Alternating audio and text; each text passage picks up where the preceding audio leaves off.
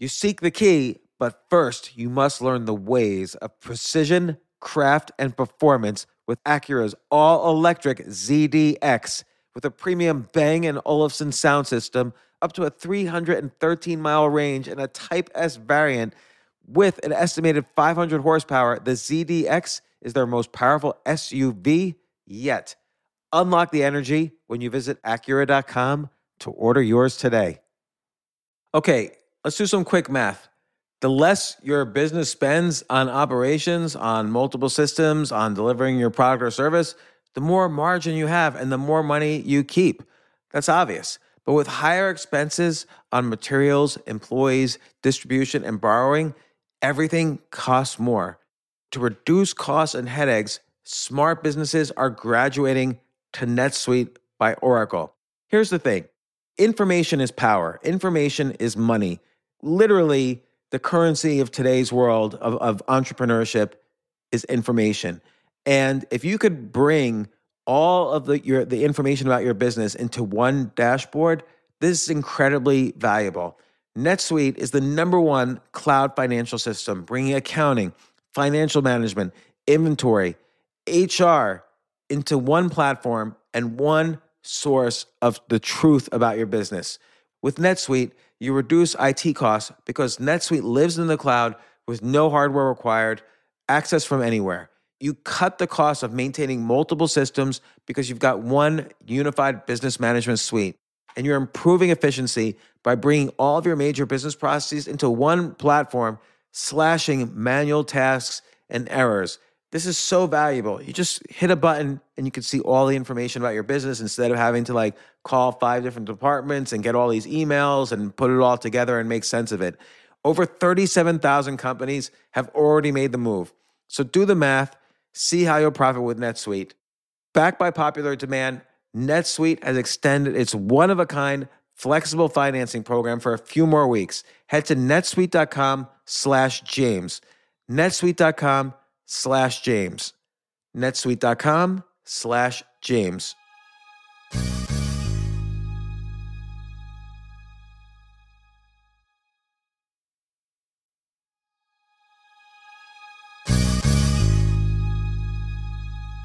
The only thing you have to know about Nassim Taleb's books are the titles: Anti-Fragile, The Black Swan, Skin in the Game, and Fooled by Randomness. If you just think about those titles, obviously Skin in the Game, if I think, what might that be about? It means that basically you'll do a better job at an activity if somehow or other you have skin in the game. And what Nassim Taleb means is let's say you're a reporter writing about investing.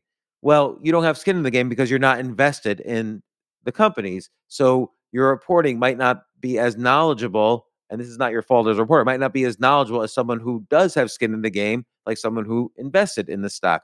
So that's just one example, but there's billions others. Anti-fragile means not the same as resilient. Resiliency refers to, oh, bad things are happening, but I'm going to keep on going. It's actually bad things are happening, and that's what makes me stronger. So that's what anti-fragile is about. But despite what I'm just saying, that you just need to know the titles, it is still super fascinating to talk to the man himself, Nassim Taleb.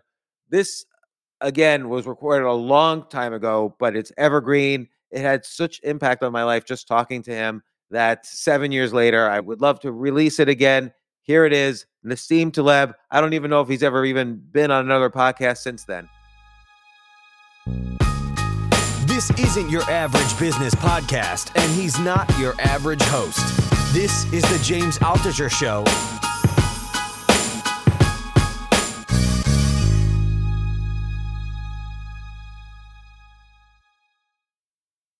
Let's look at technology. Okay. Technology works beautifully when it destroys bad technology. In Anti-Fragile, I discussed the Lindy effect, which tells you pretty much the following. If something has been around for 20 years, odds are it has 20 more years to go. So if something's been around, a technology, an idea, that's not perishable. For a human, you don't have that effect. For a technology, you have that effect because there's no upper bound on the life of a technology.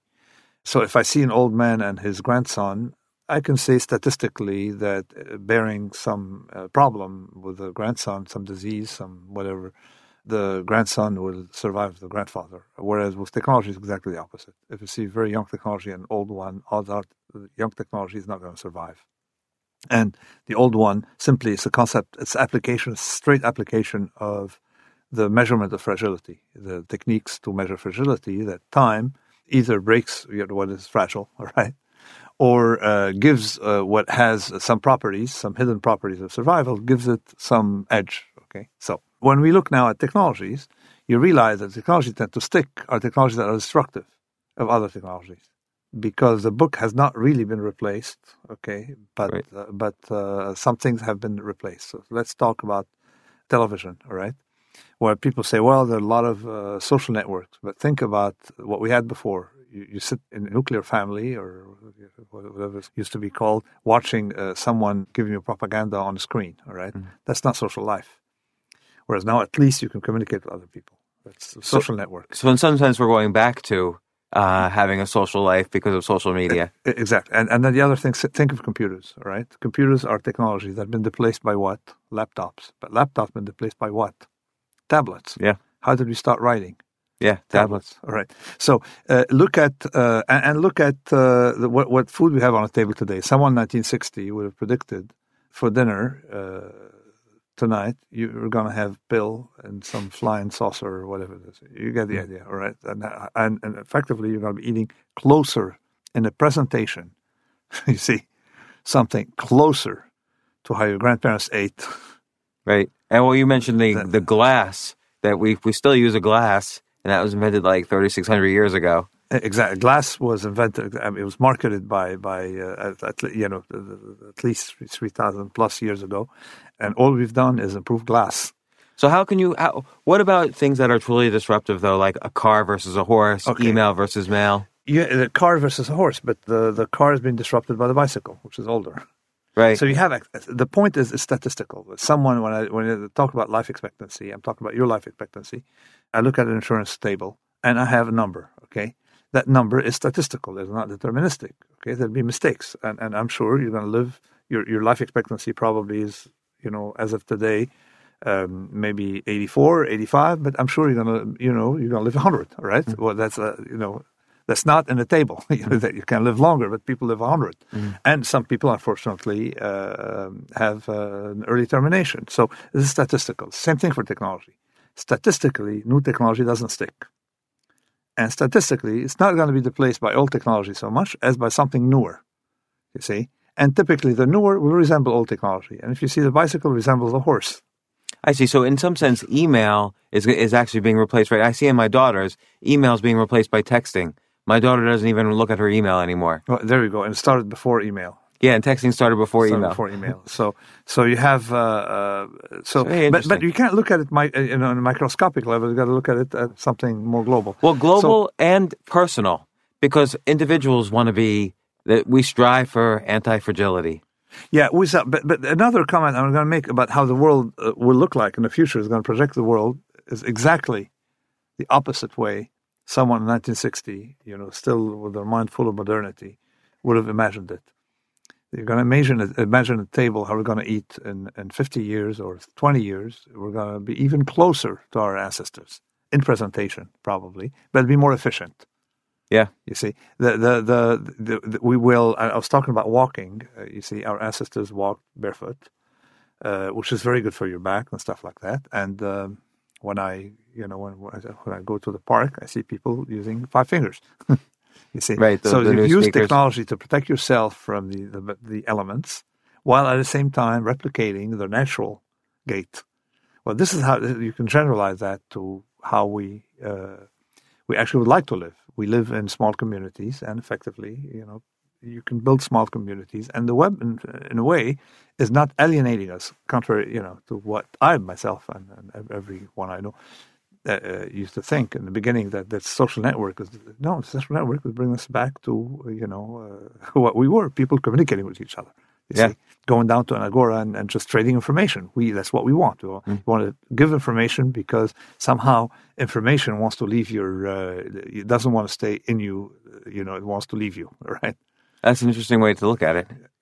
So, I have a story to tell you. In 2002, I was down on my luck because I had done everything wrong. I was very fragile. I made some money in the 90s, lost it in 2000, 2001. 2002, I wrote out about 40 emails out to people saying, hey, can I grab coffee for you?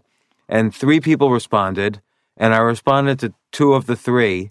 And so Jim Cramer responded, Victor Niederhofer responded, and you responded. And unfortunately, I had the wrong I responded coffees. to you. I don't remember. No, it's okay. I had at the time, and I'm trying to implement. But I wish again. I had responded. No, but I had a golden rule written in stone: is that you always reply to emails.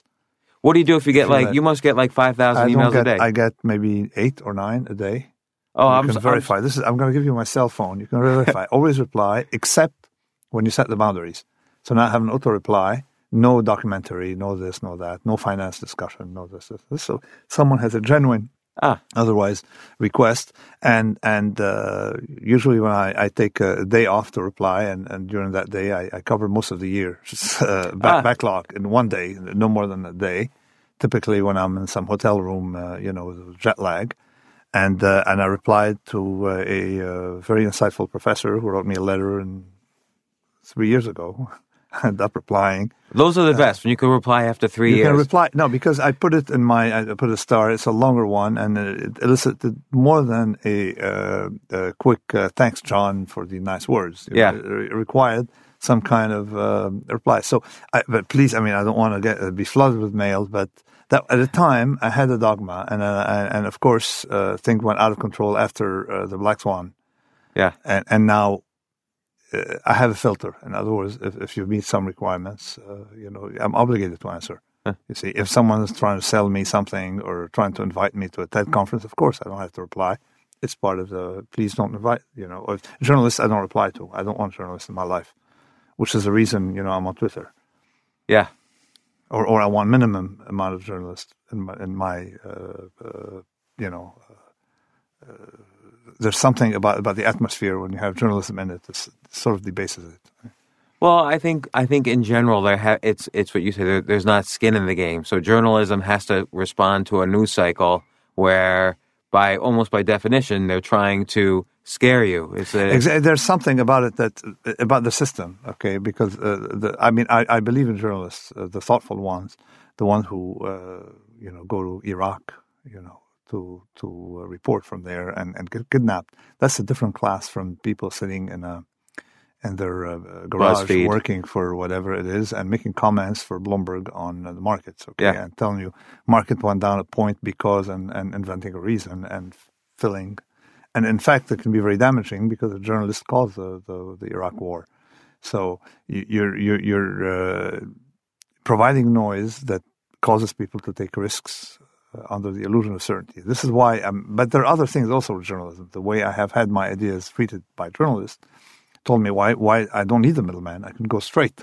Right. You see, so I've been using social media in a very satisfactory way because I go straight. Cut the middleman.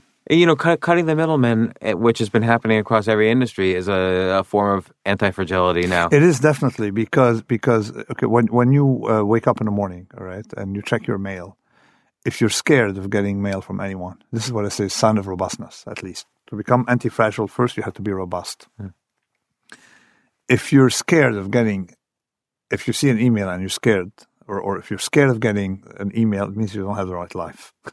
See? That's true. If you're scared of someone saying something about you on Twitter or something, it means you don't have the right profession.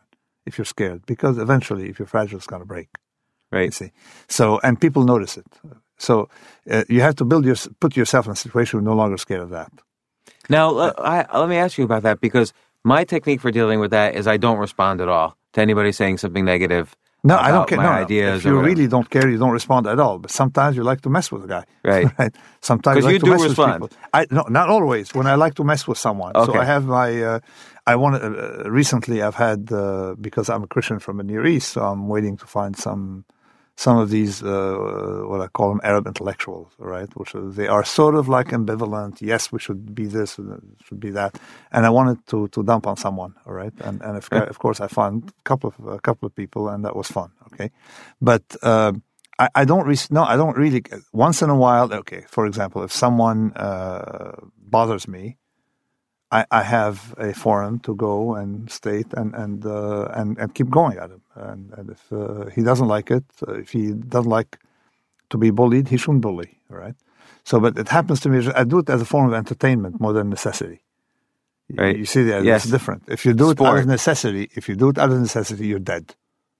If you do anything out of necessity, you're dead. Exactly. Anything out. If you have to respond to something, you're dead. You see.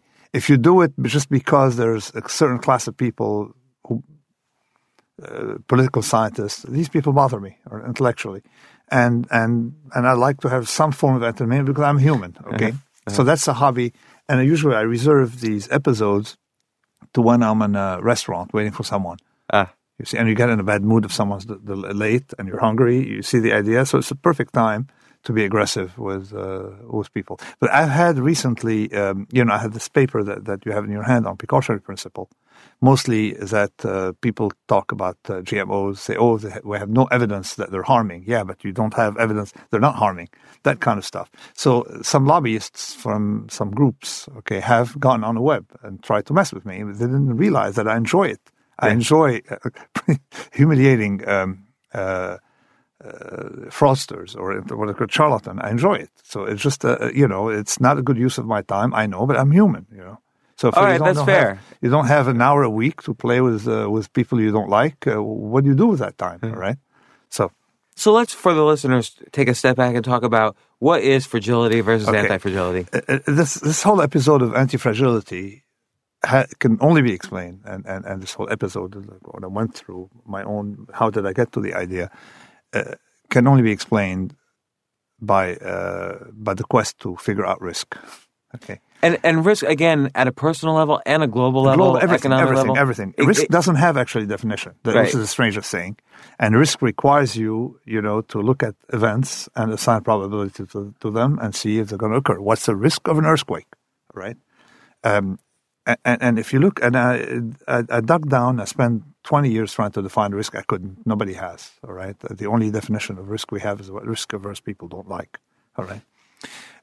And probabilities are very hard to compute, particularly small probabilities. Like risk of ruin is very hard to compute. Particularly you don't even know what curve or what law to apply to the risk. Exactly. I mean, you have a risk in some domains, what I call them thin-tail domains, where the Gaussian curve works, and some other distribution. We can figure out the risk. Like, for example, I know that the risks of falling from ladders, all right, people killed falling from ladders, is not going to double, all right, next year. You see. So we know that that rate is well captured by common statistics. What about actuarial? So the actuarial risk work for these, but you cannot use that for terrorism. Right. You can't use it for wars. You can't use it for the stock market. You can't use it for stock market. You cannot. And this is a problem. Many traders. This is why I mentioned the Victor Niederhofer. Tends to apply a normal curve to or whatever curve. Risk. It's not. It doesn't. If it's not. It's not the fact that it's normal or not normal. It's whether it's computable. The normal curve or that class of things assigns such a small probability to rare events that tend to make things computable. Right. See? Because average events are sort of predictable. Right. But who cares? Because they have no impact.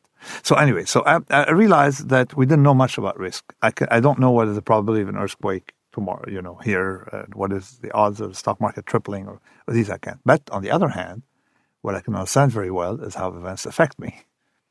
So this is what I went to the literature and figured out something that very often people conflate. I call it the conflation of events and exposure. Conflate how events, all right, the probability of events and how the risk of events occurring and the risk to them from these events.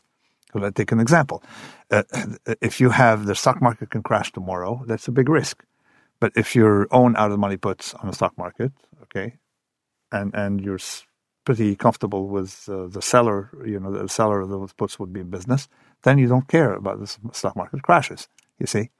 Or if you express your view to start, in the stock market just with calls. So who understood that very well? Chapter 1 of my technical document called Silent Risk, Chapter 1, the lawyers. They still understand it very well. The lawyer doesn't make a statistical, gives you statistical predictions of events. He hedges you against them by showing, by reducing your liability and constructing your liability. So it hit me that when I was an option trader, and I was an option trader for 21 years, largely in exotic and complex derivatives, and all I worked on is try to understand the payoff. And all I did wasn't try to understand the world, as people think traders try to do, is try to figure out, all right, a way to reduce liability from certain class of events. And you would ignore that outlier? Contractually, yeah, because contractually you can eliminate that, all right? Contractually, by defining your contract, that contract doesn't cover this, cancels if that so happens, or something like that. So I realized, okay, so the first thing is that we don't understand risk, but we understand exposure. And we had 2,000 years, more than 2,000 years, probability was born with lawyers.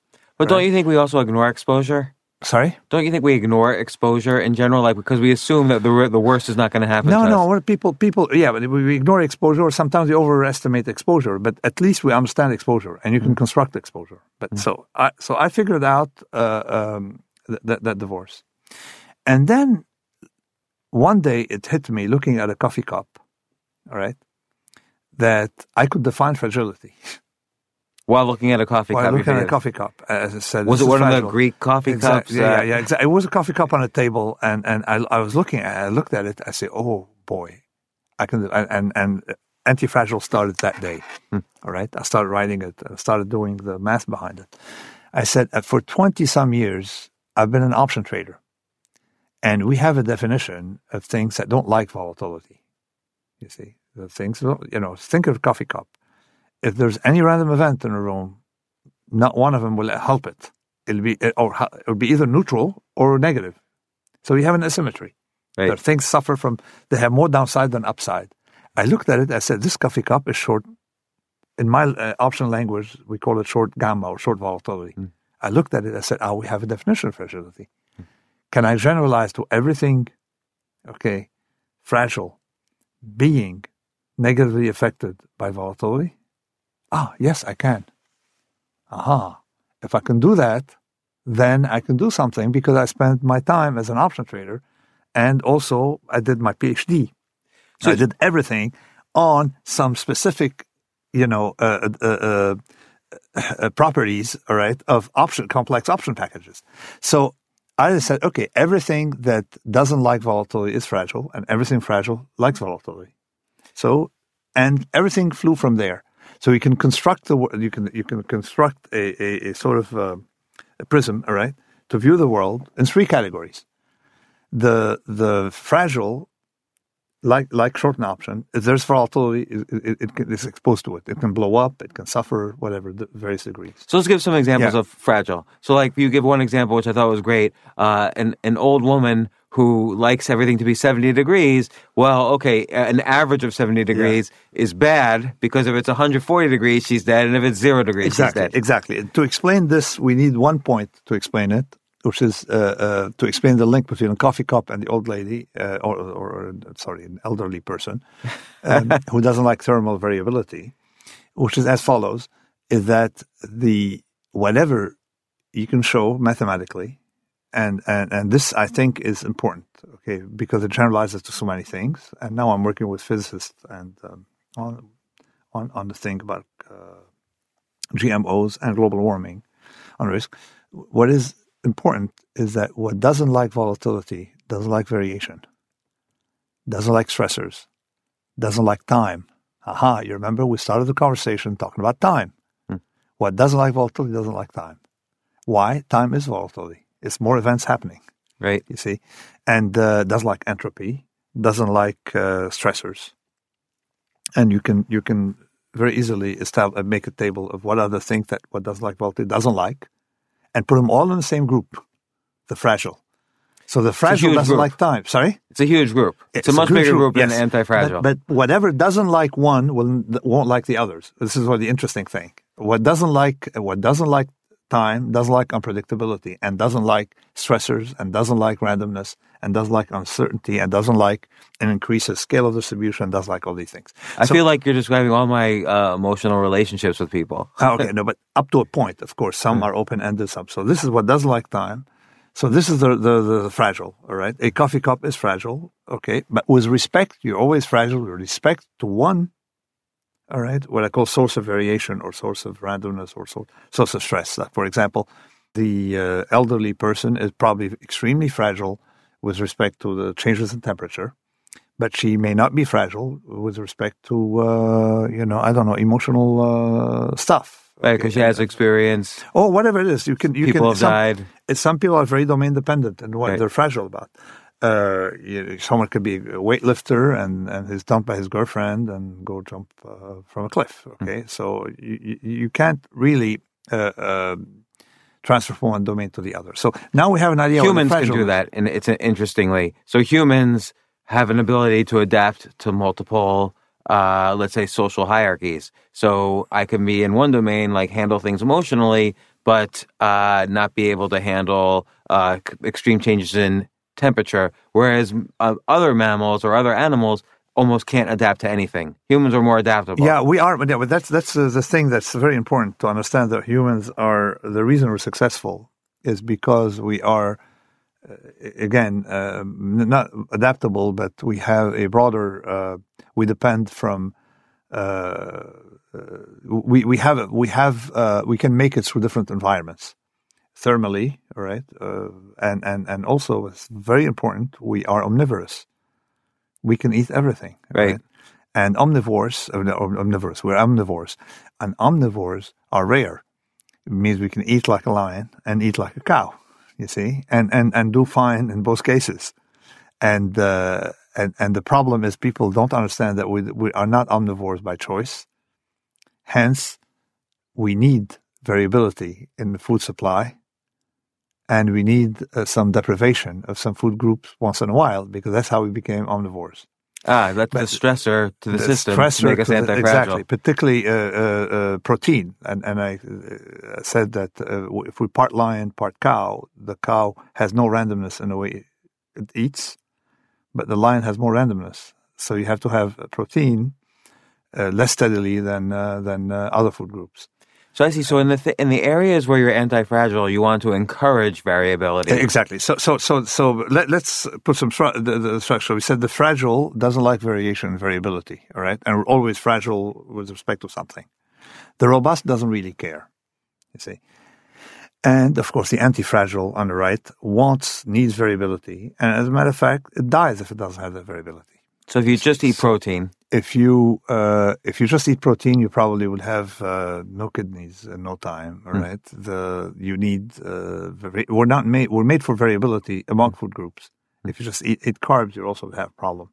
But the thing is, what people didn't understand when they started following the paleo diet is that to follow our ancestors' methods, to follow our ancestors what they did, you need to match not the food composition so much as the food frequency.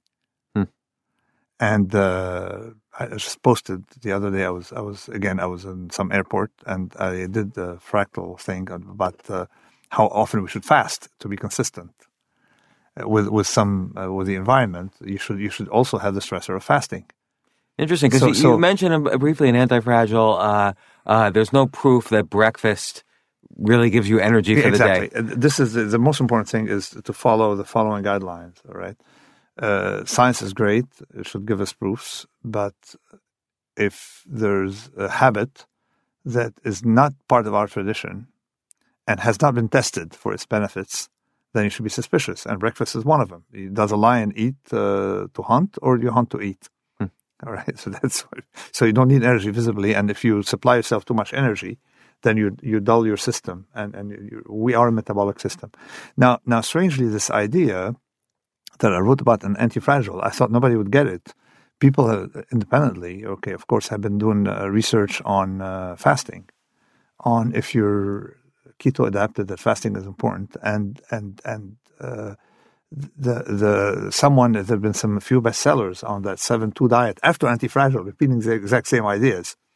But to do it right, you don't, follow a regimen of fasting 1 day a week, or you see once every 2 weeks. So you need to randomize. In other words, you should fast. If you fast 1 day every week, you should also fast 3 days every month and a half, and a whole week every 2 years. You see I love this idea. But if you're made for a statistical environment that has variability, like thermal variability, or food group variability, or frequency of feeding variability, and you don't have that in your life, you are not human. You're becoming something else. Unfortunately, we have too much control of our environment. So we are made just for an environment that has, variability, but risk came with variability because it's the same thing. Just like, we had preferences for sugar because it came with nutrition, all right? But, it also comes with heart problems, but we need nutrition. But the environment didn't give us the granularity to differentiate between small quantities and large quantities, you see, because we didn't have that chance. The same thing with variability. We could not control our environment. So we disliked variability and randomness. And now we live in an environment where we can control that small randomness, and it's killing us, you see. So you can kill someone literally by feeding them too steadily, and effectively that's how diabetes comes from. And how was the evidence? I read the papers, cited many of them in Anti-Fragile, but many came out later, that effectively all these fasting stuff that have been experimented up to 4 days by Walter Longo, by Batson, by all these people, realize that there are some benefits, but there's also especially a absence of other diseases that come with it, you see. So for example, epileptic seizures for children. We know that, drugs are good, but the most effective thing to start with is avoidance of sugar, all right? Avoidance of carbs, okay? And another thing is diabetes. Diabetes is the first thing should be to starve someone for a while, to teach, to the stressor and see if, and you can figure out how often they have diabetes, okay, by the frequency of famine. And you can back from the disease, you can get the statistical properties of famine and our habitat from that. And this is mathematically very easy to do. Nobody has done it, but I have a sketch of how it's to be done. For example, if you starve yourself for a day once in a while, you have some benefits with asthma, okay? So asthma comes from this, okay? It doesn't come from this, but you can make a statistical link, and then you can say, okay, diabetes has this link. So you're not saying what asthma comes from, you're saying how asthma could be avoided. I'm saying that there's a mismatch between us and the environment, you see? And it looks like because we have a spate of diseases that we had to have at least one starvation day every fortnight, you see? Right. You have to have a week every year or so. You can back out from the environment what the shape of that statistical curve should be, you see, with some comfortable precision. So anyway, so to go back to the structure, that we have the fragile, the robust, and the anti-fragile. Right. What makes the anti-fragile very powerful is that you can measure if something is anti-fragile from local sensitivity, and that is what is interesting for us. Like, for example, why am I making statements that fasting is good for you, like the stressor deprivation? You have to have some acceleration of gain locally, just like you have to have some acceleration of harm locally for something to be fragile. And let me explain it. Right. Oh, I can see with fasting you could have both. But let me go back to the definition of fragile to see how we can go from one to the other, because it's always easier to explain the fragile than the anti-fragile, mostly because our brains are risk averse, you see. So let me explain the fragile first. The first thing when you're short volatility in the markets is that a 10% drop in the market harms you a lot more, okay, than twice a 5% drop, you see. Okay. Likewise, if you jump 10 meters, you're harmed a lot more than twice if you jump 5 meters. Actually, 10 meters you'd go, all right? So, and 5 meters again, in turn, is a lot worse once 5 meters than 2 times the risk of 2.5 meters, and so on. And things have to be that way, because if the curve were linear, you see, then you would die just walking. So you have to have, if I smash my car against a wall at 50 kilometers per hour, I'm harmed a lot more than 50 times if I smash it at 1 kilometer per hour, you see. So, and this is a property of everything that has survived. Why? Because things that are linear to harm are already gone. So the fragile, you can detect acceleration. If you have acceleration of harm, you see, if you start having acceleration of harm locally, then you can detect fragility. So fragility is almost related to almost a survival of the fittest, because we created we control the environment of our no. Let me. I'm talking about something technical here, but I'll get to that. In other words, the way fragility has to show acceleration of harm. You see, it has to come with it. You have to have acceleration of harm, some kind of, I call it the concavity argument. Likewise, anti-fragility has to show some acceleration of benefits somewhere. You see, and if you detect that, then you have a local anti-fragility. And maybe I'll give you a MOOC, mini MOOC I gave the students 5 minutes where I explained that with curves. And let me explain why acceleration of benefits. Is it better for you to have, for example, if you're convex, to have when say you have lung ventilator, all right? If it's better for you to have 100% of the dose all the time, or 50% one time, 150% the other time. Yeah, it would be probably much worse. No, much better. Oh, yeah. Exactly. So, and then I mentioned in anti-fragile that lung ventilators, people made the mistake of thinking you need steadiness. If you have that convexity effect, which means that 50% one day, 1 minute, 150% the other minute, is a lot better than 100% of the dose all the time, then you're anti-fragile. And that shows an acceleration on a graph. You see? So it's the same thing with a coffee cup. You want to hit it with intensity of 2 per, say, intensity of 2. You can hit it 100 times the intensity of 2, it won't break. But if you half the time intensity of 1, half the time intensity of 3, it would break. You see? Right. So if the linear combination of 2 different numbers is worse, you're fragile. And if the linear combination is better, you're anti-fragile. Let's apply it to feeding, right? Or to the temperature. Is it better to spend the whole day at 70 degrees for your health, or spend some time at 50 degrees and some time at 90 degrees? Well, obviously it's better for your health to have that variation. So a linear combination of 50 degrees and 90 degrees is better for your health than just 70 degrees. It means you're anti-fragile.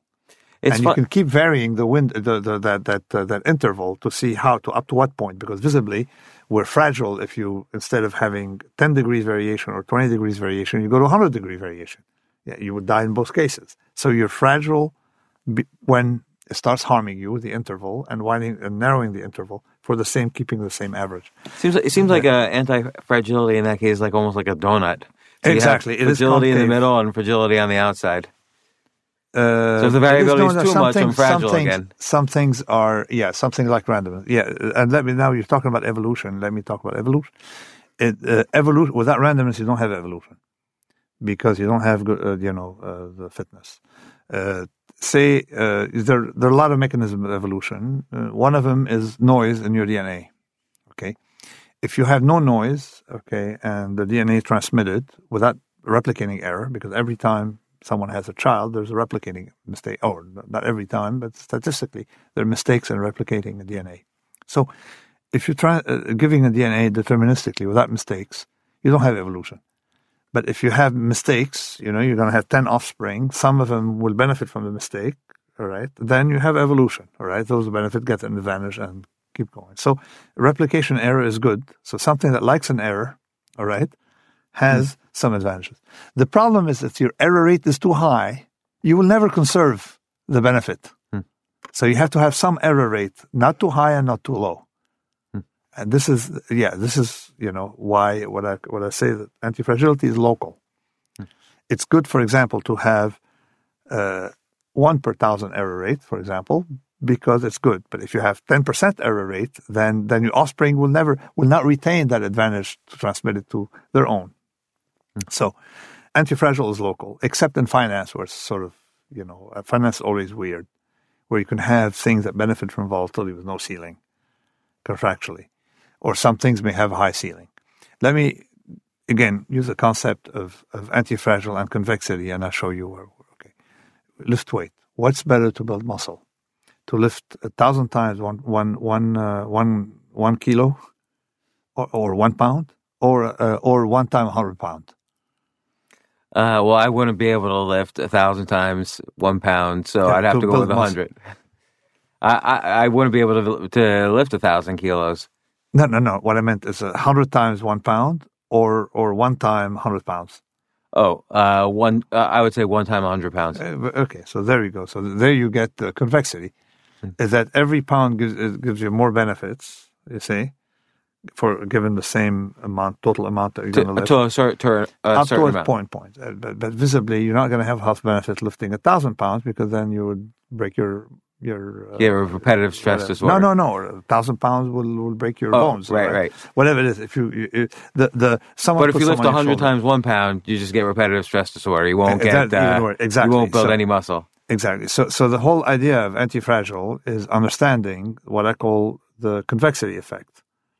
The convexity effect, if a linear combination of two things, all right, is better, than one thing of the same average. But what I like about that is you don't have to explain why something works, because then you go into the realm of, mythology. You just have to understand this, measuring this aspect. Exactly. I'm very skeptical of people who try to understand the mechanism and like, why does a 100-pound weight build muscle? We don't really know. Exactly. So and I said it here in the book. I said that when I started weightlifting, I was told, hey, there are micro tears that fill up, and then you eat your protein, and you have protein shake, and the micro tears that fill up with muscle, and everybody's happy because of the tear. Okay, that's a very nice story. But then I came back and asked, but how come the lion has so much muscle without working out? All right. Well, they say, it's hormonal. All right. They say, hormonal. And then discover that people who take steroids grow in muscles. All right. So you realize that muscle growth is something informational that doesn't seem to have much to do with the way people used to interpret it. But so the theory behind muscle growth will change maybe every generation, or maybe, and we'll never converge because science doesn't work, doesn't have definitive answers. We'll never fully converge. But the fact that if I live 100 pounds, I will gain muscle will never change. Right. So when you can observe, phenomenology is robust. Okay. Theories, the explanation, are not. And people yet have more respect for theory than phenomenology. Phenomenology is cataloging things that have monstrous regularity without really understanding the reason. And I don't have to explain that to you what the mechanism by which if I hit someone on the head, okay, he's gonna, not do well, all right? You have to explain the blood vessel. I don't, the fact is it won't change the story at all. So in my book, robust, our methodology is very robust, right? Phenomenology is very robust, okay?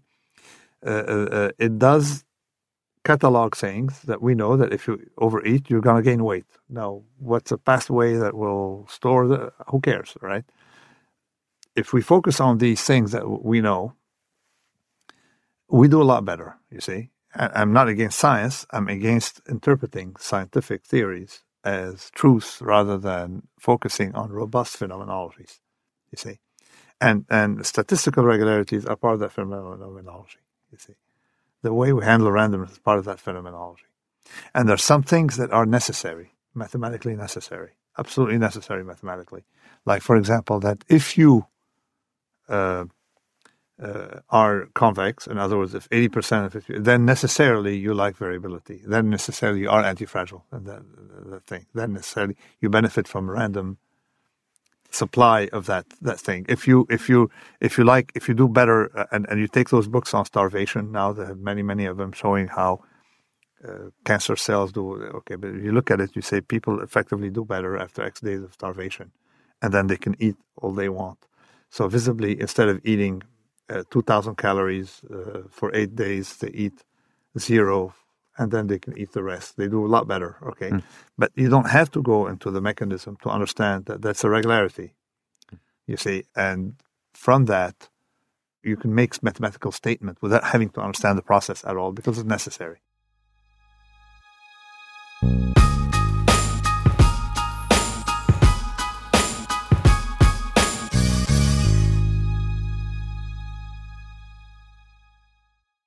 I have to say, Airbnb has changed my life.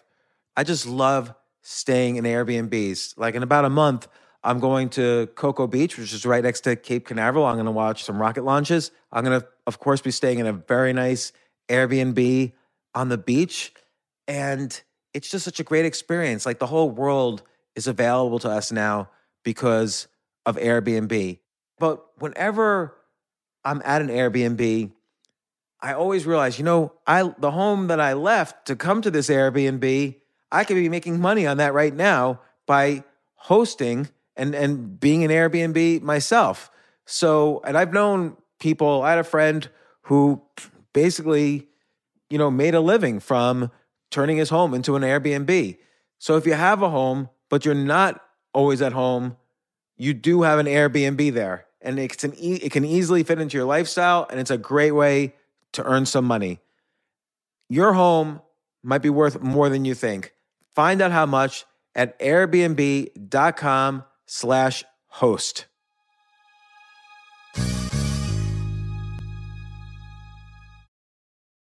I remember last year I was asked to go speak at the Norway Business Summit, and I was so excited because side by side with the Business Summit was the Norway Chess Summit, where I would get to see in person Magnus Carlsen, the best chess player ever, playing chess. But it was 4 plane rides, like to get to the city that ultimately I would go to. So I really did not want to fly for 14 hours, and they were willing to pay for everything for me. So I at first class. So I didn't want to fly for 14 hours and not be first class. So I had to hurry up and get on the phone immediately to get those first class tickets to a chess tournament in Norway. And listen, this is just like when, you have to know when you want the best of anything, you have to act quickly or someone else will get it instead. And I did not want those seats to fill up. So it's like if you're hiring for your business, you want to find the most talented people for your open roles before the competition scoops them up. I just was talking to a friend this morning where he was trying to decide between some programmers and he waited a little too long, and both the programmers he was interviewing took other jobs, like great jobs. So, what's the best way then to hire the best as quickly as possible? ZipRecruiter. ZipRecruiter finds qualified candidates fast. And right now you could try it for free at ZipRecruiter.com/James. Just try it and see. You'll find out. So ZipRecruiter's powerful matching technology takes center stage to identify the top talent for your roles. Immediately after you post your job, ZipRecruiter's smart technology starts showing you qualified people for it. And I know this because one time I signed up as an potential employee on ZipRecruiter, and I got nonstop. Even though obviously I wasn't looking for a job, I love what I do, but I just wanted to see what would happen because they were a sponsor of my podcast. And the most interesting jobs would pop up in my emails like, hey, you're qualified for this or that. And so it's interesting to see. So just go there and try it. Try ZipRecruiter.com/James. Amp up your hiring performance. Now, this is more for if you're hiring, but amp up your hiring performance with ZipRecruiter and find the best fast. See why 4 out of 5 employers who post on ZipRecruiter get a quality candidate within the first day. Just go to this exclusive web address right now to try ZipRecruiter for free. ZipRecruiter.com/James. Again, that's ZipRecruiter.com/James. ZipRecruiter, the smartest way to hire.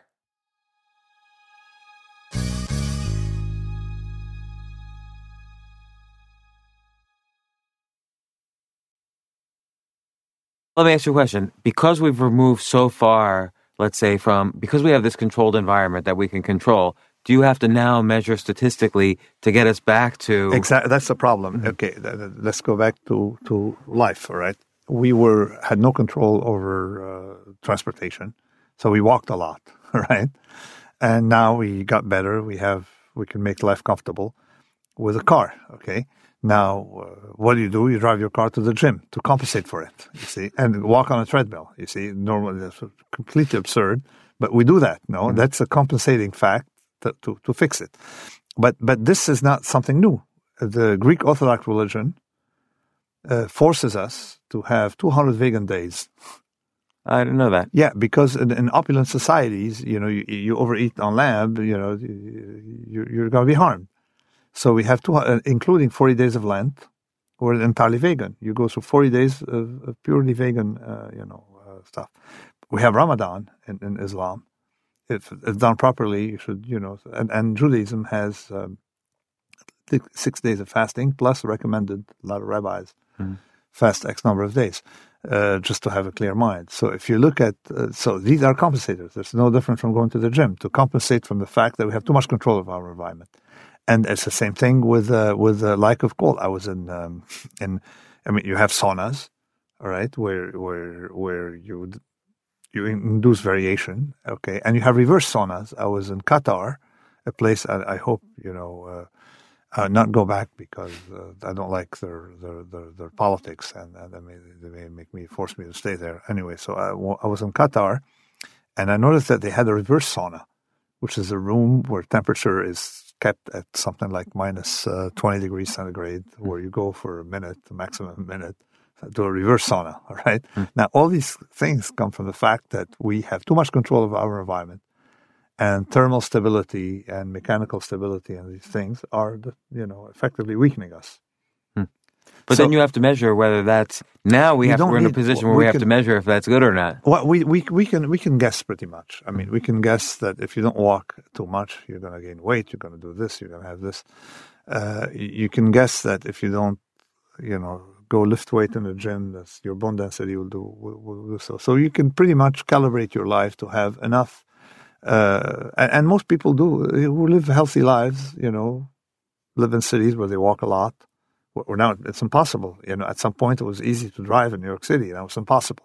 So somehow our environment also is forcing us to go back to more ancestral methods. Right, and you mentioned there's an anti-fragility there because people might complain, I'm stuck in traffic, but I'm in a city where, or there is some anti-fragility there where I'm in a city where everybody wants to go. So the fact that I'm in harm means I'm in a popular place where there might be money and opportunities and so on. Exactly. It's not. I mean, you don't complain about traffic. It means other people want to be there as well. Yeah. Right? It's just that there's something very interesting, by the way, about traffic. Traffic is highly nonlinear, and people made mistakes of not predicting traffic based on local response of delays, like the city of New York wasn't good at understanding nonlinearity with traffic. That if you shut off a bridge, for example, the 59th Street Bridge for a film on Saturday, don't predict that it's going to slow down traffic by 10 minutes. It took me 4.5 hours. I was stuck in a car, right? So, of course, it's my mistake to drive to New York City, but that was for dinner. You see the idea, incidentally, talking about traffic. Now, it's very important to realize that risk is not variability. But our instinct mixes the two of them. Like in finance, people think that risk is something that moves. No, risk is something that makes you go bust, right? Because things that move aren't necessarily risky, but that's what people are afraid of. That's very interesting because variability you can measure. Whether something moves or not, you can see. Exactly. But risk for me is different than risk for you. Risk for each person is different. Risk, depending on the definition of risk. Risk of loss. Fragility, fragility. We define fragility is much easier to measure, all right? You can say, okay, at what point will this break? There is some mapping of risk to fragility in some cases called total ruin, right? What's the probability of total ruin? Okay, but typically, risk is not what we think is risk, because most people who try to control variability of portfolio blow up. I said that forests, if you try to control the fires in forest, you end up letting the bad material accumulate, and then the forest, you know what happened to these forests when there's a fire. The same thing with emerging market governments. I remember controlling their currency. Like I saw Mexico in 1994 moving like 30-some% the currency, right? I'm still talking like a trader, like instead of saying the Mexican peso, we call it Mexico, right? So I still remember, and what happened, that if you control volatility, bring it to zero, the minute you have a small move, it's out of control, you see. We've all seen Argentina freezing the currency for a long time, and then the minute you let it float, or you're Right. forced to let it float, or it floats by itself, you know what happens. So controlling variability has never been a good idea in any domain. You have to have some element of variation for things that are alive. So what, other than like, let's say the financial markets, what are some clear areas where you see people trying to control variability? Well, I mean, I wrote on the Black Swan that Syria was going to blow up because they had no political variability. You know, you need maximum political variability because things blow up otherwise. Flammable material, as I said. And if you generalize it, you realize that you want a municipal system where you have maximum variability because you have more. It's more of a continuum rather than have a president at the top. It's like a Switzerland type of... Like a Switzerland top municipal system with a lot of distributed decision making, you know, with small mistakes made here and there. So, but Syria, the next one is Saudi Arabia, all right, will be the next shoe to drop. They have had zero political variability. So the minute there's something, nobody knows how deep it can get or if it can control it. In the political domain, in a lot of domains, absence of variability is bad. I mean, actually, something I discovered recently, if your heart has too steady a beat, the heartbeat is very steady, guess what? It's predictive of mortality. That's It's interesting. very predictive. So This is what I get worried about. And I actually wrote you this in an email recently. I myself have never been to a hospital, have not gotten sick. I'm worried if I ever do get sick, my body will just blow up. no, it could be. It could be with age that you're getting sick. In fact, I'm getting over it. Maybe it could be. I don't know, but I didn't look at. Infectious diseases aren't so much my domain. I'm just worried that So my much- mind won't be able to handle it once I get sick because I'll be so fragile about the concept of getting sick. Really? Maybe go to some country or you can contract Get the malaria or disease something. Not malaria, something less chronic. Yeah. I don't know. It is interesting. No, But you mentioned that in the book, in Anti-Fragile, that you do have an anti-fragile personal program for yourself. Like you like to, for instance, walk on uneven surfaces. uneven surfaces. I like to walk on rocks, not walk on roads. And there's evidence As I walk. actually that walking on rocks, for instance, increases lifespan. They've done I broke a nose initially, but since then I've been doing rather well, and it's I feel alive after I walk, and I think that we didn't understand sleep for a long time. People trying to reduce sleep and then having problems elsewhere. I think we also don't understand walking. I say if statistically we've been walking so much in our history, okay, I need a very convincing reason, all right, to stop doing so, and there's none. Okay, so I try to walk. Pretty much what I try to do as main activity. Okay, my activity is some 20 some hours a week minimum. But I've noticed one thing is to have a comfortable life. I wake up in the morning. I don't want to have any obligation except walking. And if I walk on something, like sleeping on something, you walk, and I try not to think of that thing at all. Say I have to write an article, and at the minute I'm stuck, I don't try to make an effort. I just walk, and I come back. All right, sometimes I come back and it pours out on its own. So in other words, never make an effort locally to try to solve a math problem or do something. So don't stare at a blank screen or a blank page. No, nothing. Make no effort. Life is too short. Okay, just go take a walk and think of something else. And I'm sure some mechanism works better when I walk, because I'm my main activity since I have been full time into scholarship and stuff like that. I've been reading and walking, right? And the more I walk, the more I don't spend a lot of time writing. It just comes out, right?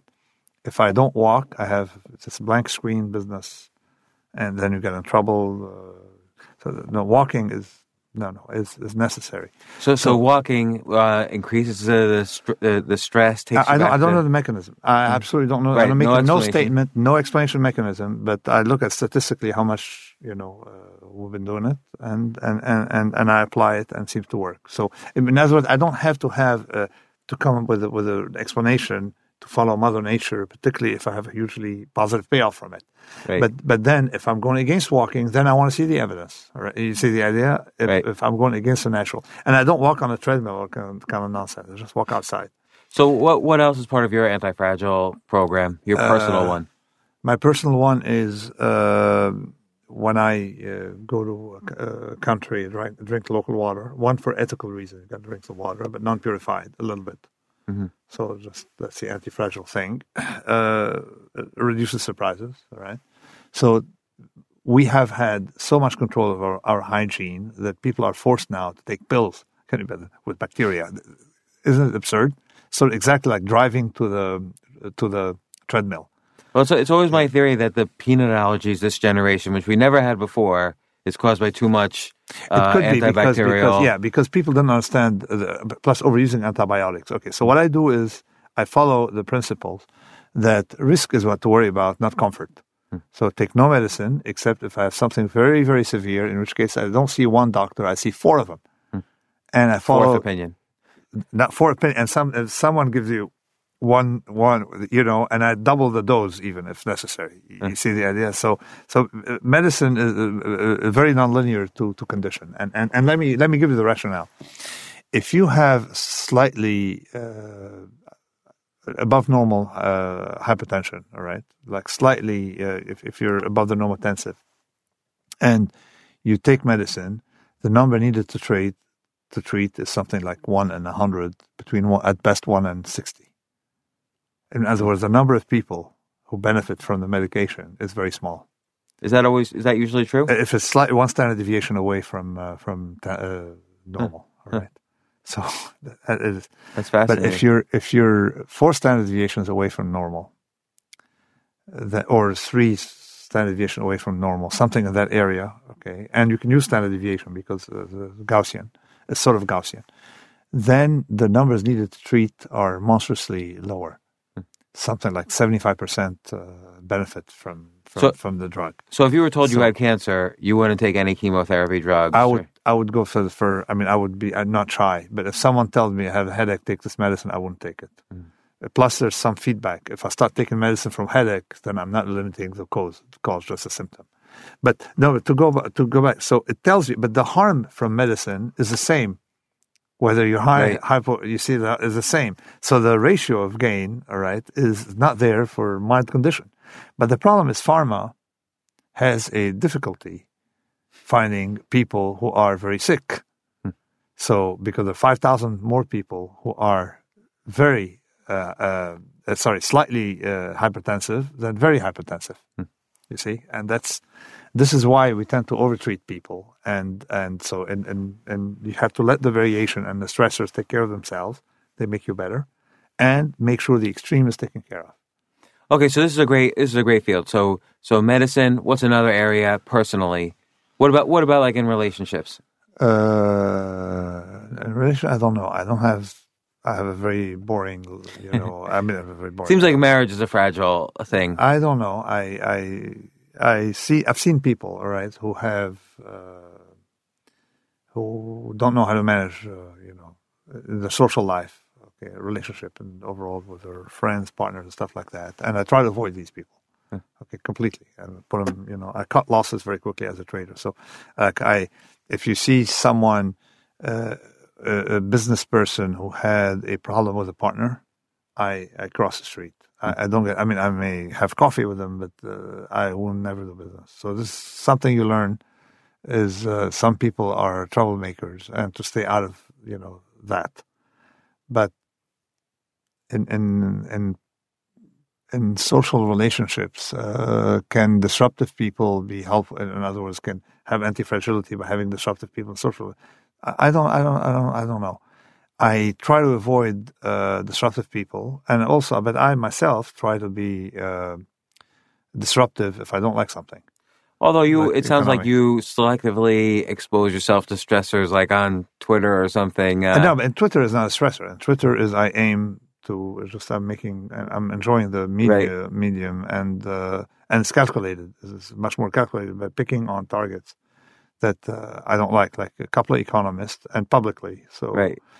But in private life, I haven't had many. I don't know if in private life I've had many fights, except you see some person drunk at a party, and I control the person and get him out. Or But you don't expose yourself to variability there. You stay around positive I people. haven't.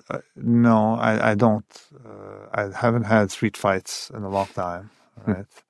Haven't had no street fights. No actually shouting match. Nothing. But it's funny. Thinking of fighting, like gaming in general, like chess. It's good to study multiple openings so you understand chess better. To have variability in your knowledge. I don't know. I mean, I didn't think. All I thought about is that I remember, figuring out that being good at chess doesn't make you necessarily good at other things. That's definitely true. It's very domain specific, but is it also, does it, how much transfers? I've had a lot of stories. I don't know how much transfers. But so this is why I try to avoid analogies to game, because life doesn't resemble games. And right. People think life resembles games, tend to get in trouble. But I think that you have to have an element of surprise in your life. Okay. Now let's talk about life. Okay. What I think is a way to be, non-fragile in your life. If you're an employee, you're fragile for life. Because even if you're promoted or demoted, it's unpleasant for you. It's fragile. Because if you're promoted, you got a small increase in salary, but a huge increase in responsibility. Exactly. My point is, if you're going to be employed, better be the lowest person, the night guard at a company, right. Or someone who no responsibilities, and you get responsibilities, income. And you get income, and then you can write poetry at night, or be a painter, or do things. And in developed countries, it's like Switzerland.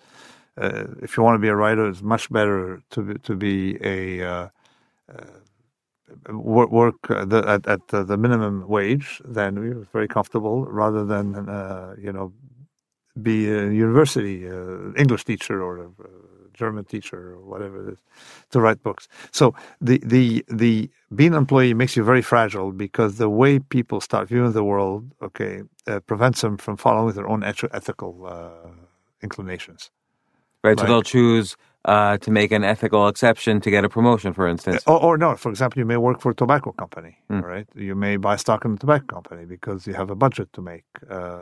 So these are ethical dilemmas that you cannot escape when you're employed. It's similar then, to make a budget. So owning a home makes you more fragile than renting. Well, it depends. I mean, to be personally, I never borrowed a penny, all right? And almost never. I had an arbitrage once when on my first job. Trading doesn't count.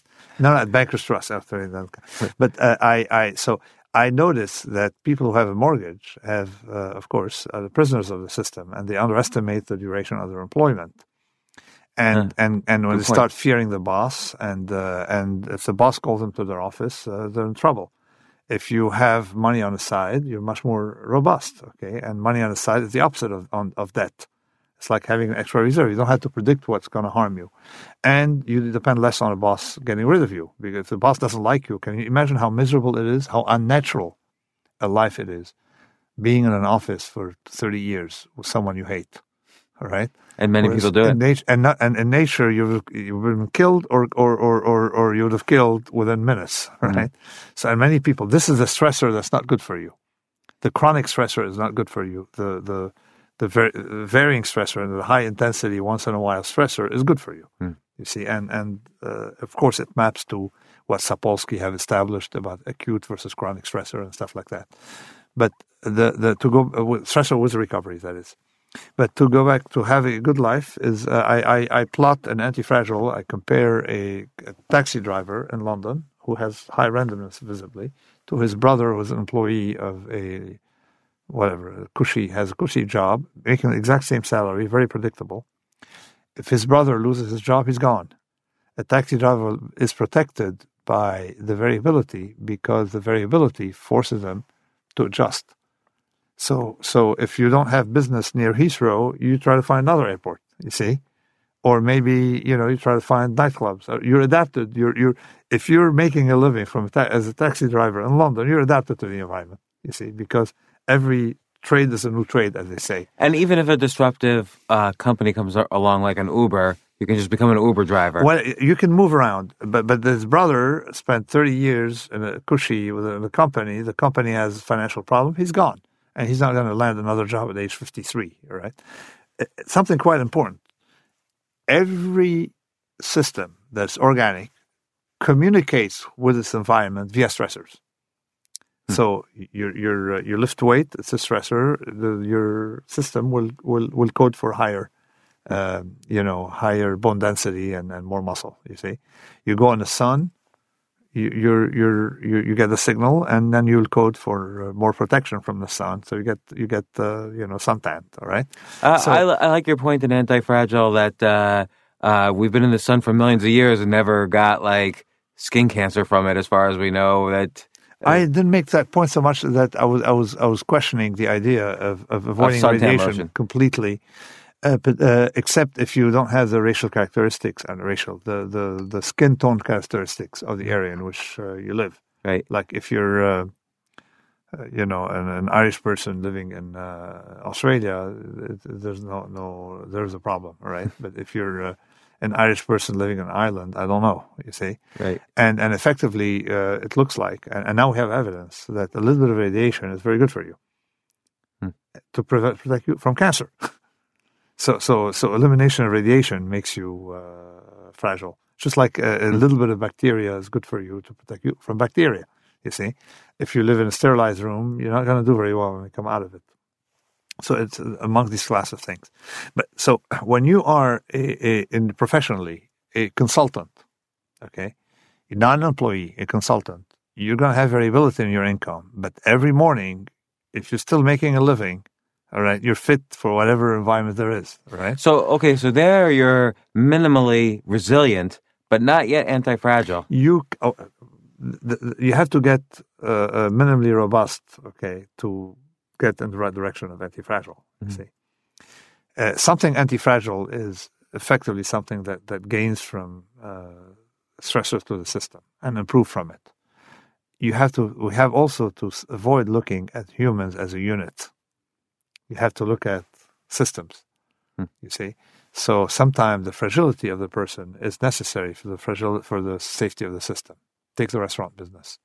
If a restaurant weren't fragile, wouldn't go bankrupt, you wouldn't have a healthy restaurant business where people can eat well. So how can the individual, right, be, what can you do in that environment? In that environment, you have to make sure that you're capable of starting a new restaurant very quickly. So it's almost like you have to build the sensibility that if this restaurant fails, at least I'll have the experience to build a better restaurant. Exactly, and then you have to integrate that failure in your learning curve. But to really be anti-fragile, you have to be in a business of trial and error, where all your side effects are going to be beneficial. And there's no business, it used to be, no longer like that, that benefited from its own mistakes better than pharma. Because if you're in that business, you make a mistake with your hypertension medicine has a side effect. Well, that side effect leads to Viagra, for example. Well, that's the good news, you see. And effectively, if you look at, I have a big bone with academic research, with everything, trying to exactly map the environment, thinking we understand it, when fooling ourselves,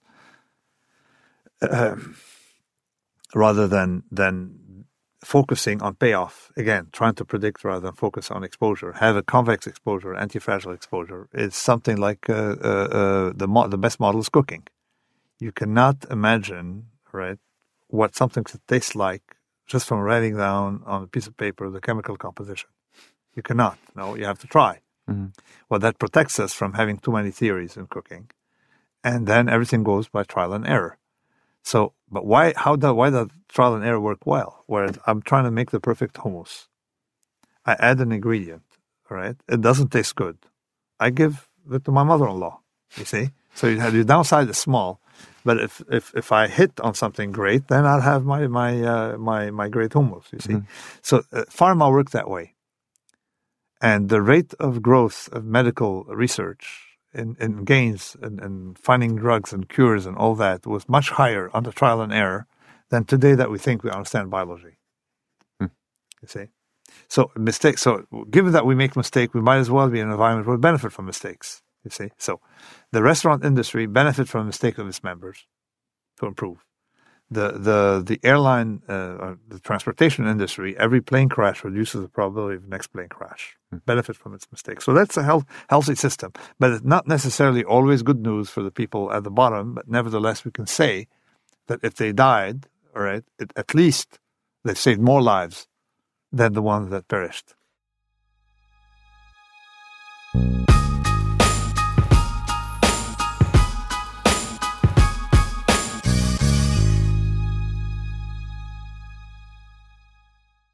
From pit lane to podium, the Las Vegas Grand Prix is providing fans a race day experience at the speed they deserve.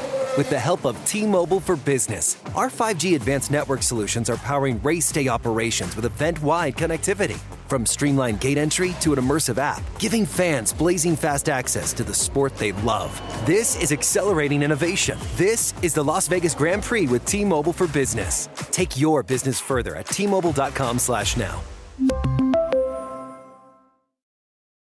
This is a big year.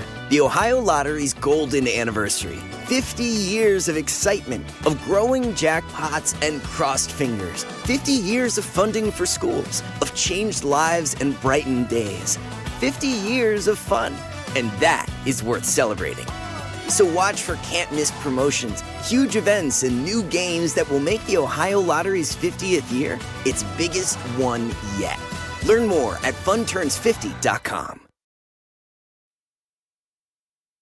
So given like the current economy, which is sort of floating on top of these bailouts from 2009, what's your stance? Well, I mean, bailouts are, of course, against my religion, against everything I believe in, because you're disrupting a system, creating moral hazard. You didn't let the crash happen. I would the system. but the counterfactual is wrong. But people say, well, would you have saved the economy, let it fail then?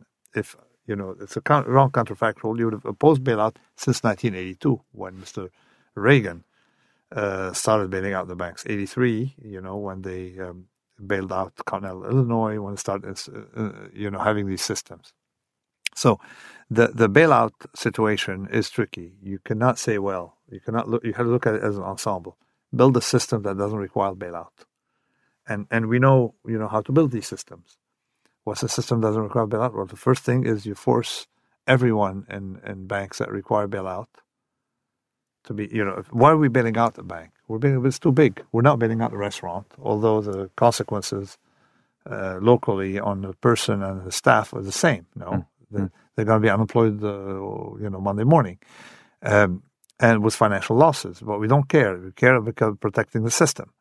So if someone is making $20 million bonuses and we're going to bail him out, take a mistake if he's wrong, that's wrong. So any business that's bailable out should not have these bonuses.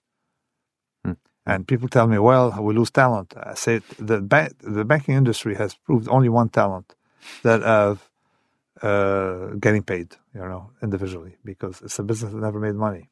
You see, so this is how you structure a system to be robust from the inside. You structure a business, the banking business, to be like the restaurant industry. You don't structure it to be something like a government. So another thing that's very central for a system to work well is to have what I call skin in the game.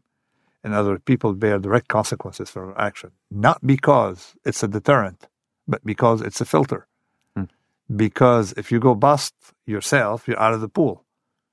You see, if you're a bad driver, okay, that's fine. You're allowed to be a bad driver, but you're not. We don't want you to harm others. So if bad drivers tend to die because they get into accidents or kill other people, they would much more likely, all right, reduce the number of fatalities, all right, than if they didn't survive. Likely to kill, those who kill other people driving. This is my idea of skin in the game as a symmetric risk thing that causes bad risk takers, all right, to be harmed, or to at least learn. If they're, I don't believe in learning. I really don't believe in learning at the individual level. I believe systems learn through filters. What about entrepreneurship, though? So if somebody starts a business and fails, they might learn from that experience. Well, no. Yeah, they learn from the experience, and also the business model of entrepreneurship is what I was in. Out of money options. I bought out of money option. I always lost money. I was in business of, and then people. It's very interesting. Entrepreneurship is like buying out of the money options. Exactly, and you have people who kept telling me that I was doing the wrong thing, and they still work for a living. You see, and so you can only smile and say, okay, be polite to them, and they teach you how. And then my reason is that the tails, okay, is any error in model, all right, means the tails have to be more valuable, and it's a little. Complicated to do without a graph. No, but that's interesting. So entrepreneurship is actually saying the tails have more value than anybody else thought before. And so you're going to develop your business look at those tails. The world is built today by entrepreneurs. Everybody who short tails, there's no business that short tails that's still in existence. Insurance companies are the only one who do it because they do it with things that are thin-tailed and cap the tail. They don't have the exposure in the tail. Insurance companies, people don't understand that. Insurance companies, they don't sell tails. They sell the body of distribution and they block you. For example, your house, they cap you. All right? What interests me is beyond the cap. Right. So I was in the business of buying tails, all right? Or at least protecting people from not having the tails and stuff like that. So it is, when you're in a business like that, you start looking at the world of tails and you see who understands tails. And you realize entrepreneurship, if the tails weren't mispriced by the world, we wouldn't be where we are today. You see? Look at the wealth generated. Where did the wealth come from? All right-tailed things, businesses, computers. Entrepreneurship is a right-tailed proposition, all right? And the businesses that were short the tail, there's three of them, all right? Banking is one, never made a penny. Another one is insurance, reinsurance. The ones that made even substandard stuff was because they were capping the tail. You see. So let's take someone like Warren Buffett though, who does catastrophic insurance on stadiums. Well, cat insurance, the ones overwritten by these people are not tail events because they're capped, and my tail starts beyond. I had recently someone. I was waiting. I said I'm not gonna. Attack and print my ideas until I'm waiting for someone to publish something criticizing my ideas and anti-fragile about the tails and in a journal, so I can publish it in a scientific journal. And some idiot who's a risk manager or whatever said, "Oh, Taleb is wrong. Look, there's no volatility. Tails are not volatility. Tail risk is how much is of the volatility explained by the tail. You see, so." It allowed me to make the point that a business that is fat-tailed, in other words, where the tail plays a large role, had usually less variation. You see, and more the variation comes from jumps. So, like look at Argentina. When you have a fat tail, you start to get into a power law. Sorry. When you have the fat tail, it could be a power law. No. But one of the characteristic of a fat tail is not that there's a fat tail event, because often you don't see it, that there's no volatility outside the fat tail event. You see, and mathematically, you showed it mathematically in that paper, and published, of course, in the same journal. All right, what I call it elements of quantitative finance. What people don't understand about tail. It was 4 mistakes, but it was very interesting because then I caught a risk manager who didn't understand risk. That the risk isn't in variation. Effectively, when you shift to the fat-tailed. In other words, it's not so much volatility. The VIX doesn't represent fat-tailedness. It represents variation. And usually to build, like I used to build fat-tailed trades, I would sell volatility and buy the tails and only be harmed by medium volatility, not very fat-tailed volatility, which is what people couldn't understand what my business was. Tell them, I don't want medium volatility. I want no volatility or maximal volatility, right? So to really map it into businesses that have typically, you can tell actually that businesses that are short the tail tend to have steady income, and businesses that are long the tail tend to have erratic, highly variable, and typically not good outside of tail events. And these are the businesses effectively that have produced what we have in the world. Okay, now scientific discovery is a fat tail event. It's hunting for out of money options. There are costs. I mean, we spend a lot of money trying, right? Pharma is the biggest fat tail as an industry. You look how much money is in it. What's their business? Their business is keep trying. You have cost of trying, we have small losses, out of the money option, and you finance it. So I see. Okay. So what's ruined it a little bit is that the FDA requires more and more money to get a drug through trial, so it's hard to do trial and error. The cost of trial and error increases, right, visibly under regulation and other environments, and increases also under. What happens is that if you're, what people don't realize is the return is much more linear to number of trials than to total dollar spent. So, and people now go for blockbuster drugs, so they spend a lot of money in one direction. So more prone to error, and they're not. When you hunt for fat tail, a business that understands fat tails very well is publishing, right? Like cinema, and that's a fat tail business. We're not far from my publisher, Random House. Go to the lobby of Random House on Broadway. Go to the lobby and walk in. The first time I walked in, I was not yet published. I was a best-selling author, so someone made me wait. They make you wait if you're this, and otherwise you're a best-selling author. Then you have a special elevator. You see this thing. So when you wait in the lobby, I looked and I said, "Oh my God, this building likes publishers, or publishers like this building because there's nothing but publishing houses." Guess what? It turned out to be all belong to the same Bertelsmann. Right. Because when you're in a fat tail business, you make your income off of few blockbusters. You got to have thousands of books. So again, this is, so they I would have say like 70, 80 publishing houses, separate publishing houses in the same building. Right. In the Random House, Crown, Knopf, this, that, things you've never heard of, all right? Yeah. And when you have a lot, and when you're in a fat tail business, you need a lot of small trials. You see, making bets on stuff, and once in a while you got a Harry Potter. Publishers are essentially venture capitalists on books. So exactly. But now, so that's a resilient business. It's not necessarily anti-fragile. No, it is anti-fragile. They're fat. So let's say a book fails. Sorry? If a book fails, it costs them $5,000. If they do it right, all right, it's like an option. You lost $5,000 if it fails, and you make $100 million if it's right. Right, but if so they don't mind failures, but do the failures make them stronger? No. Usually, my mapping of anti-fragile isn't so much in something makes you stronger, so much the system benefits from mistakes. Okay. Right? So, or benefits from randomness, or benefits from other things. All right. Yes. If you try to publish a book, and typically, let me tell you how the system benefits from mistake. You're trying to have a hypertension drug, and you end up with Viagra. Same thing. They try to publish a book on some.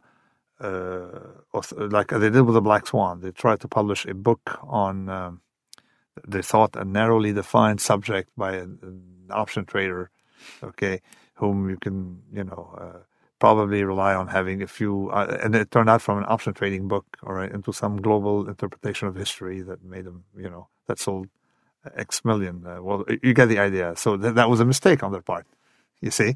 Right. That was a positive mistake. That was so they can publish a book like Umberto Eco, they think is a scholarly book, and their mistake is that it's a hugely popular topic that sells 50 million copies.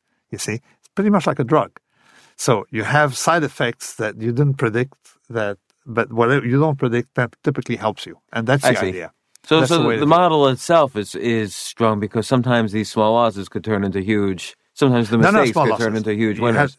Because no mistake will make the book cost you more than you spent for it. It's like a finite premium for an option. So all the mistakes is the upside. Right. But if you spend $1 billion for a book, all right, and some people have spent millions and millions on books, all right, the mistake is when you start spending a lot of money on publishing Al Gore, all right, and the thing flops, so you have a big loss, you see, for no upside. That's typically when people go for small bets in highly unpredictable domains and in a field that nobody really understands very well, you have a huge upside. Okay, and that's so you can look at the P&L of people who've done that: movies, pharma, biotech, real estate. If I walked into the Black Swan when I was writing it, thinking that most money was made in America by innovation and high tech and stuff like that, it turned out to be false. The big bucks were made in America, big fortunes. All right, if you look at a time, I look at net worth of people. The big fortunes were made in real estate, and then I understood why it was a sucker game. Because real estate is long volatility for the owner of the house, so you can borrow, and short for the bank, which explained why the banks never made money. And individuals made tons of money on real estate.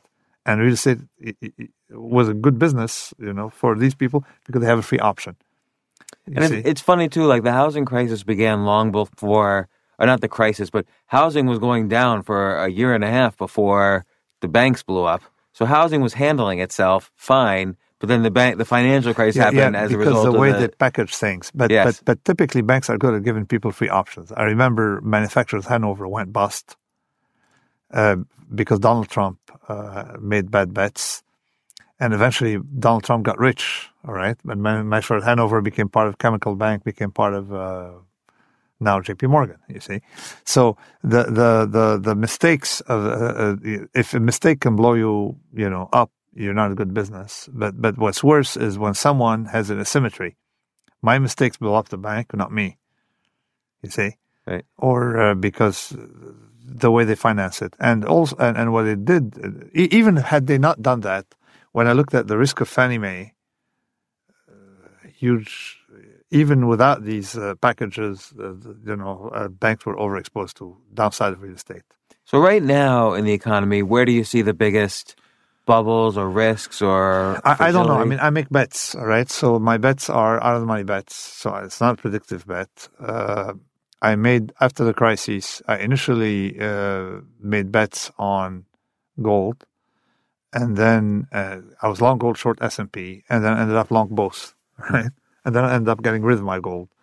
And why did I have the S&P? Because I said, okay, flooding money in the system, going to either harm the bonds, help the stocks, or both. So, and then I started getting short bond in and out, right?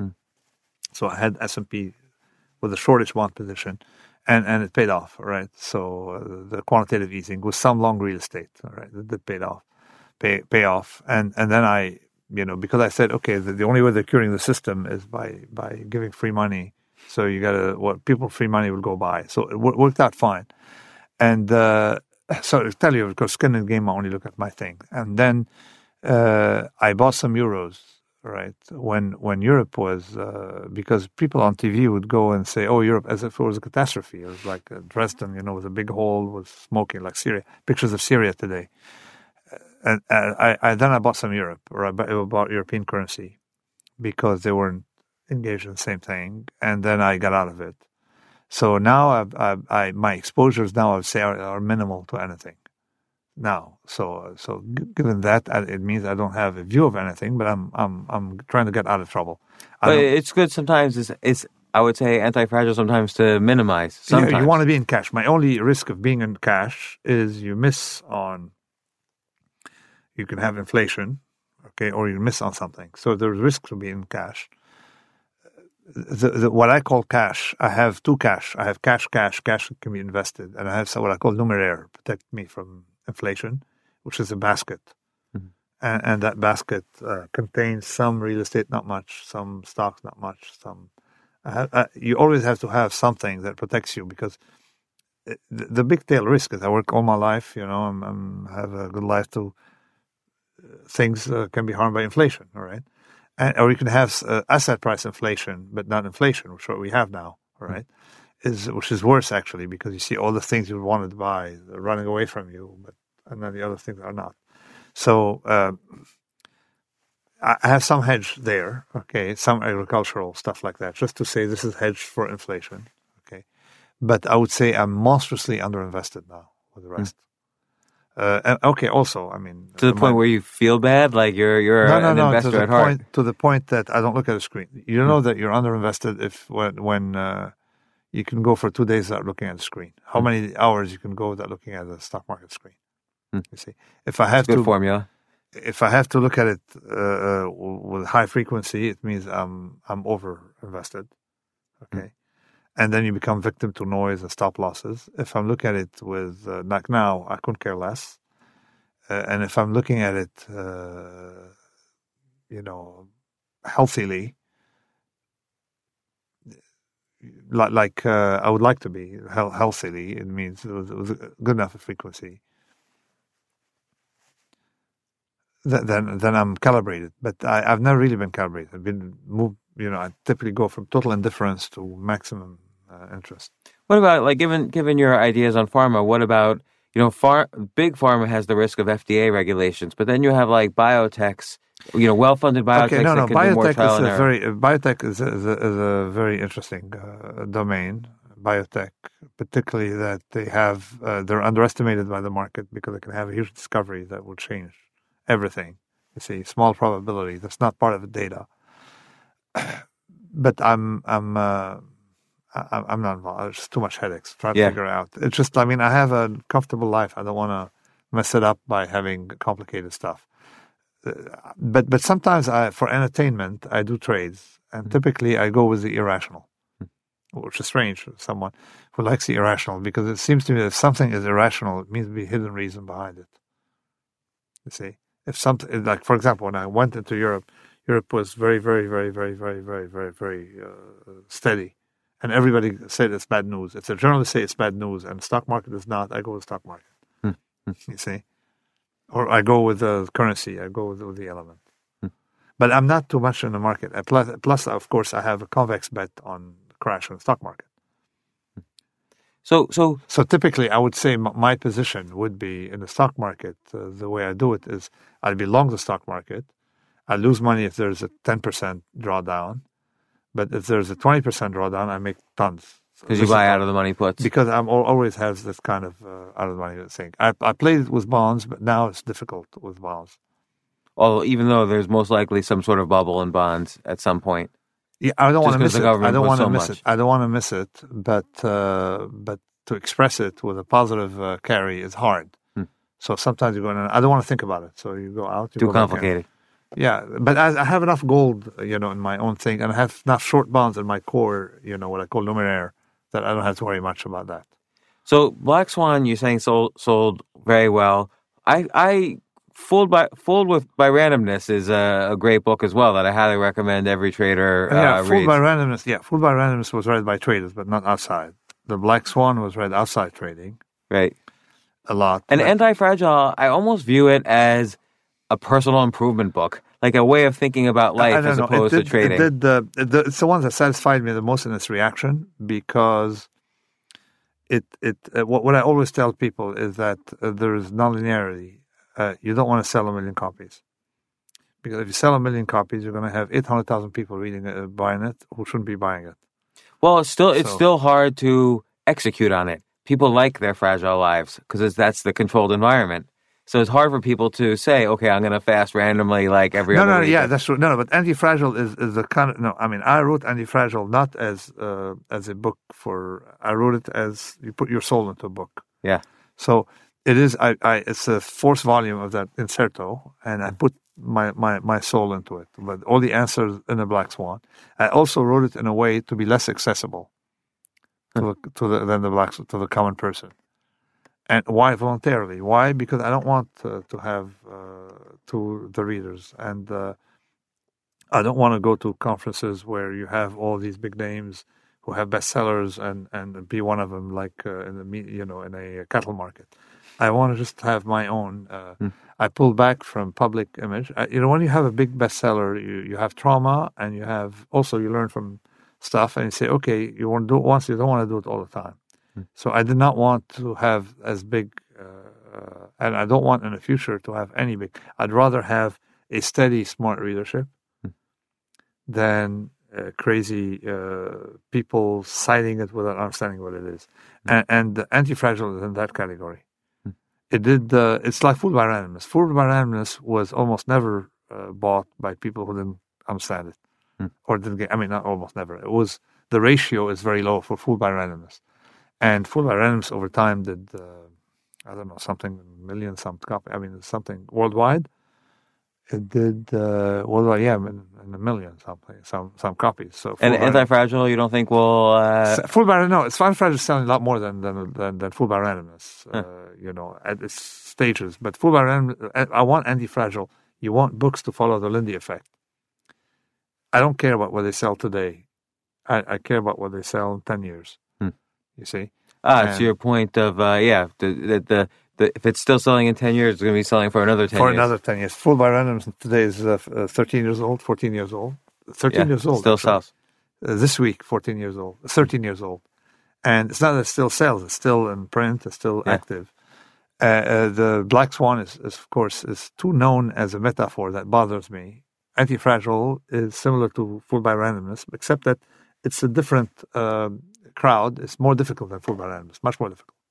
But it got me thinking really just about every area of my life and what was fragile and what wasn't. And not only every area currently, but every area in the past, and how the different parts where I made myself anti-fragile just by instinct because I didn't want to lose anymore. That's good. Now that I'm thinking about it, there's a test you can do for yourself, all right?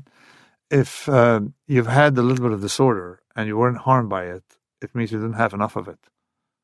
If I wasn't harmed by it. If you weren't harmed by it, right. If you had, and you weren't harmed by it, if you had something bad happen or something like that, weren't harmed by it, it means you need more of it.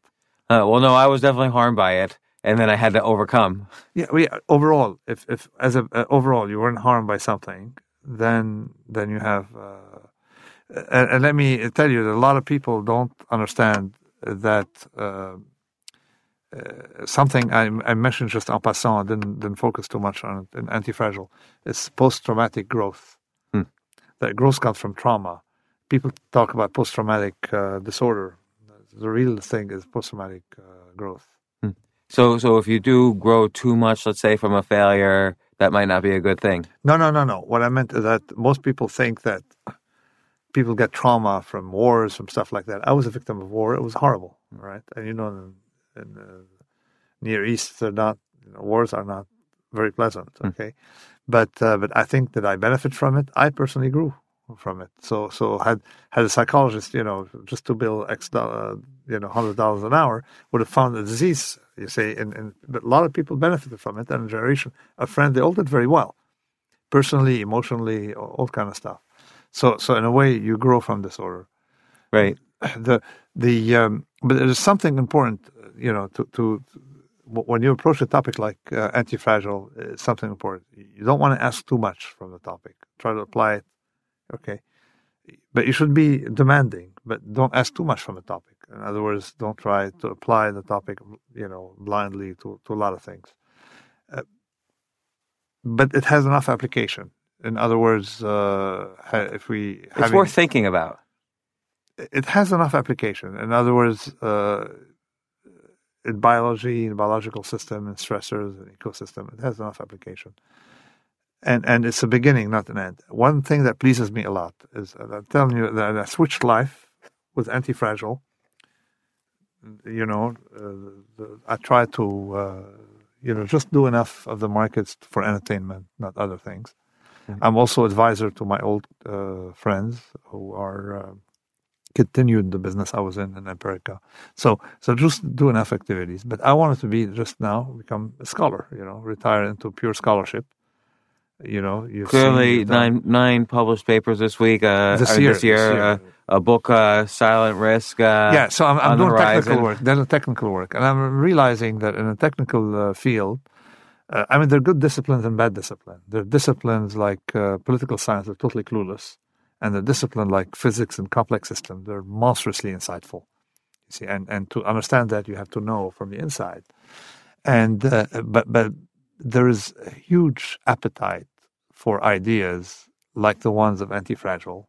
And I don't want, this is no longer a book where it belongs to one person. It's you see the development of ideas, and you want to be part of it, filling out, even without citing Anti-Fragile, without mentioning it once. You see, it's citing into this mission. And now what is that thing is really trying to understand how systems function without... So we can live in a world in accordance with the way the world is, rather than in accordance with the way we'd like it to be. Like a distributed system, like nature, how to handle nature, how to handle global warming, how to handle all of these. And I'm involved in this. So I'm very, very happy because I started an academic career. And academic doesn't mean teaching. It means writing paper, researching, interacting with researchers, doing things. And so which is why I don't think I'm going to write books for the general public anymore. after Antifragile. I don't think I will. I mean, people may have relapses, but I will be producing more scientific stuff that has theorems, proofs, and it's actually so much easier to do science.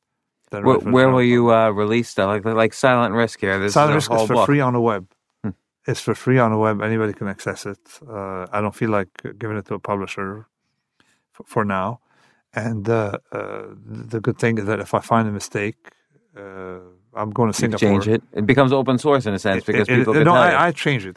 But in other words, I change it and I learned to write in text, so it's formatted the way it is. It comes right instantly. And probably it could be between cover, but I wanted to stabilize, at the level, stabilize in the sense that I keep changing. I wake up, I change, introduce a topic, and Silent Risk. Silent Risk is really the backup of all my other books with the mathematical backing. And it's very strange. I noticed that there's something we're doing with this paper. Okay, I noticed this paper, we use a lot of English, all right? And then at the end, we have maths, proof, theorem, this proof. Okay, so I noticed nobody reads the maths. Nobody reads the math. But if it's there, people feel comfortable. But they feel comfortable with what I'm saying here without harassing me. What do you mean by this? They feel comfortable. They leave you alone. I'm doing the same thing with the inserto by giving all this math. And I discovered, quite surprising that nobody knew, nobody knew that I did math for a living. So they did mathematical stuff. They must not have read dynamic hedging. Or people said, the black swan. And it's very strange because there's the same idea expressed in math. People take it seriously, although it's harder to understand. Or they complain that it's dense, but it's harder to understand. But then you express it in words, they don't take it seriously, although it's easier to understand. So this is what makes scientific writing easy, because you don't have any inhibition about how deep you want to go. Nobody's going to complain. It's very strange, right? But the other thing that makes it also easy is because when I put a book out, I'm afraid of being misunderstood and having to explain stuff. When you put science out, it is self-standing in the sense that it's very hard to misunderstand an equation, right? You may misunderstand the application and stuff. You're outside the verbalistic aspect. And it's quite liberating. And also what's even more interesting is that I know that if I make a mistake, it would be caught faster, because the beauty of mathematics isn't that it helps us is that if someone expresses himself mathematically, he gave you a tool, right, to critique him. In other words, it's made it clear. I made my statements clear on here, so you can see very clearly what I'm saying. If you find a mistake, you can spot it. So this is why it's more open to investigation for others to say, hey, you made a mistake here. So Silent Risk has one part. One part is about risk and probability, and the second part about how systems like disorder and how city-states do better and stuff like that. And Silent Risk, part 2. Make it second volume. And it's very interesting because once I put it mathematically there, now suddenly a lot of people started reading this, Antifragile, and without having the need to go to the math, because they've seen the math, they've just glanced at it, they saw a couple of graphs, they come back, and now they're interested in Antifragile. This is why there have been no scientific criticism of Antifragile. 100% of the scientists who've looked at Antifragile found it positive. They wouldn't have done that if I didn't supply him with a mathematical backup. Well, I definitely look forward to checking out Silent Risk, and I know you say you don't want millions of people to read and understand Antifragile, but I really, it's a life-changing book. I really think it's a great book. Oh, thank you very much. Thanks a lot. It was very pleasant. Yeah, I'm glad you came on the show, and I wish I had followed up on my email with you in 2002. I think I had coffee with the wrong people. So okay. They blew up in 2008 or no, 7, 8? Yeah, both times, several times. Okay, that's fine. All right, yeah, that won't happen to you. All right. Okay. All right. Well, thank you very much. Great. Thanks a lot. Thanks.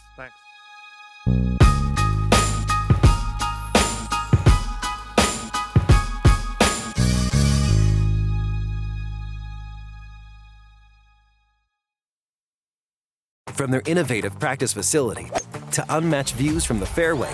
The PGA of America is helping lower scores and elevate fan experiences with 5G solutions from T-Mobile for Business. Together, we're using AI-powered analytics to expand coaching tools and bringing fans closer to the pros with 5G connected cameras. This is game-changing innovation. This is the PGA of America with T-Mobile for Business. Take your business further at T-Mobile.com/now. This is a big year. The Ohio Lottery's golden anniversary. 50 years of excitement, of growing jackpots and crossed fingers. 50 years of funding for schools, of changed lives and brightened days. 50 years of fun, and that is worth celebrating. So watch for can't-miss promotions, huge events, and new games that will make the Ohio Lottery's 50th year its biggest one yet. Learn more at funturns50.com.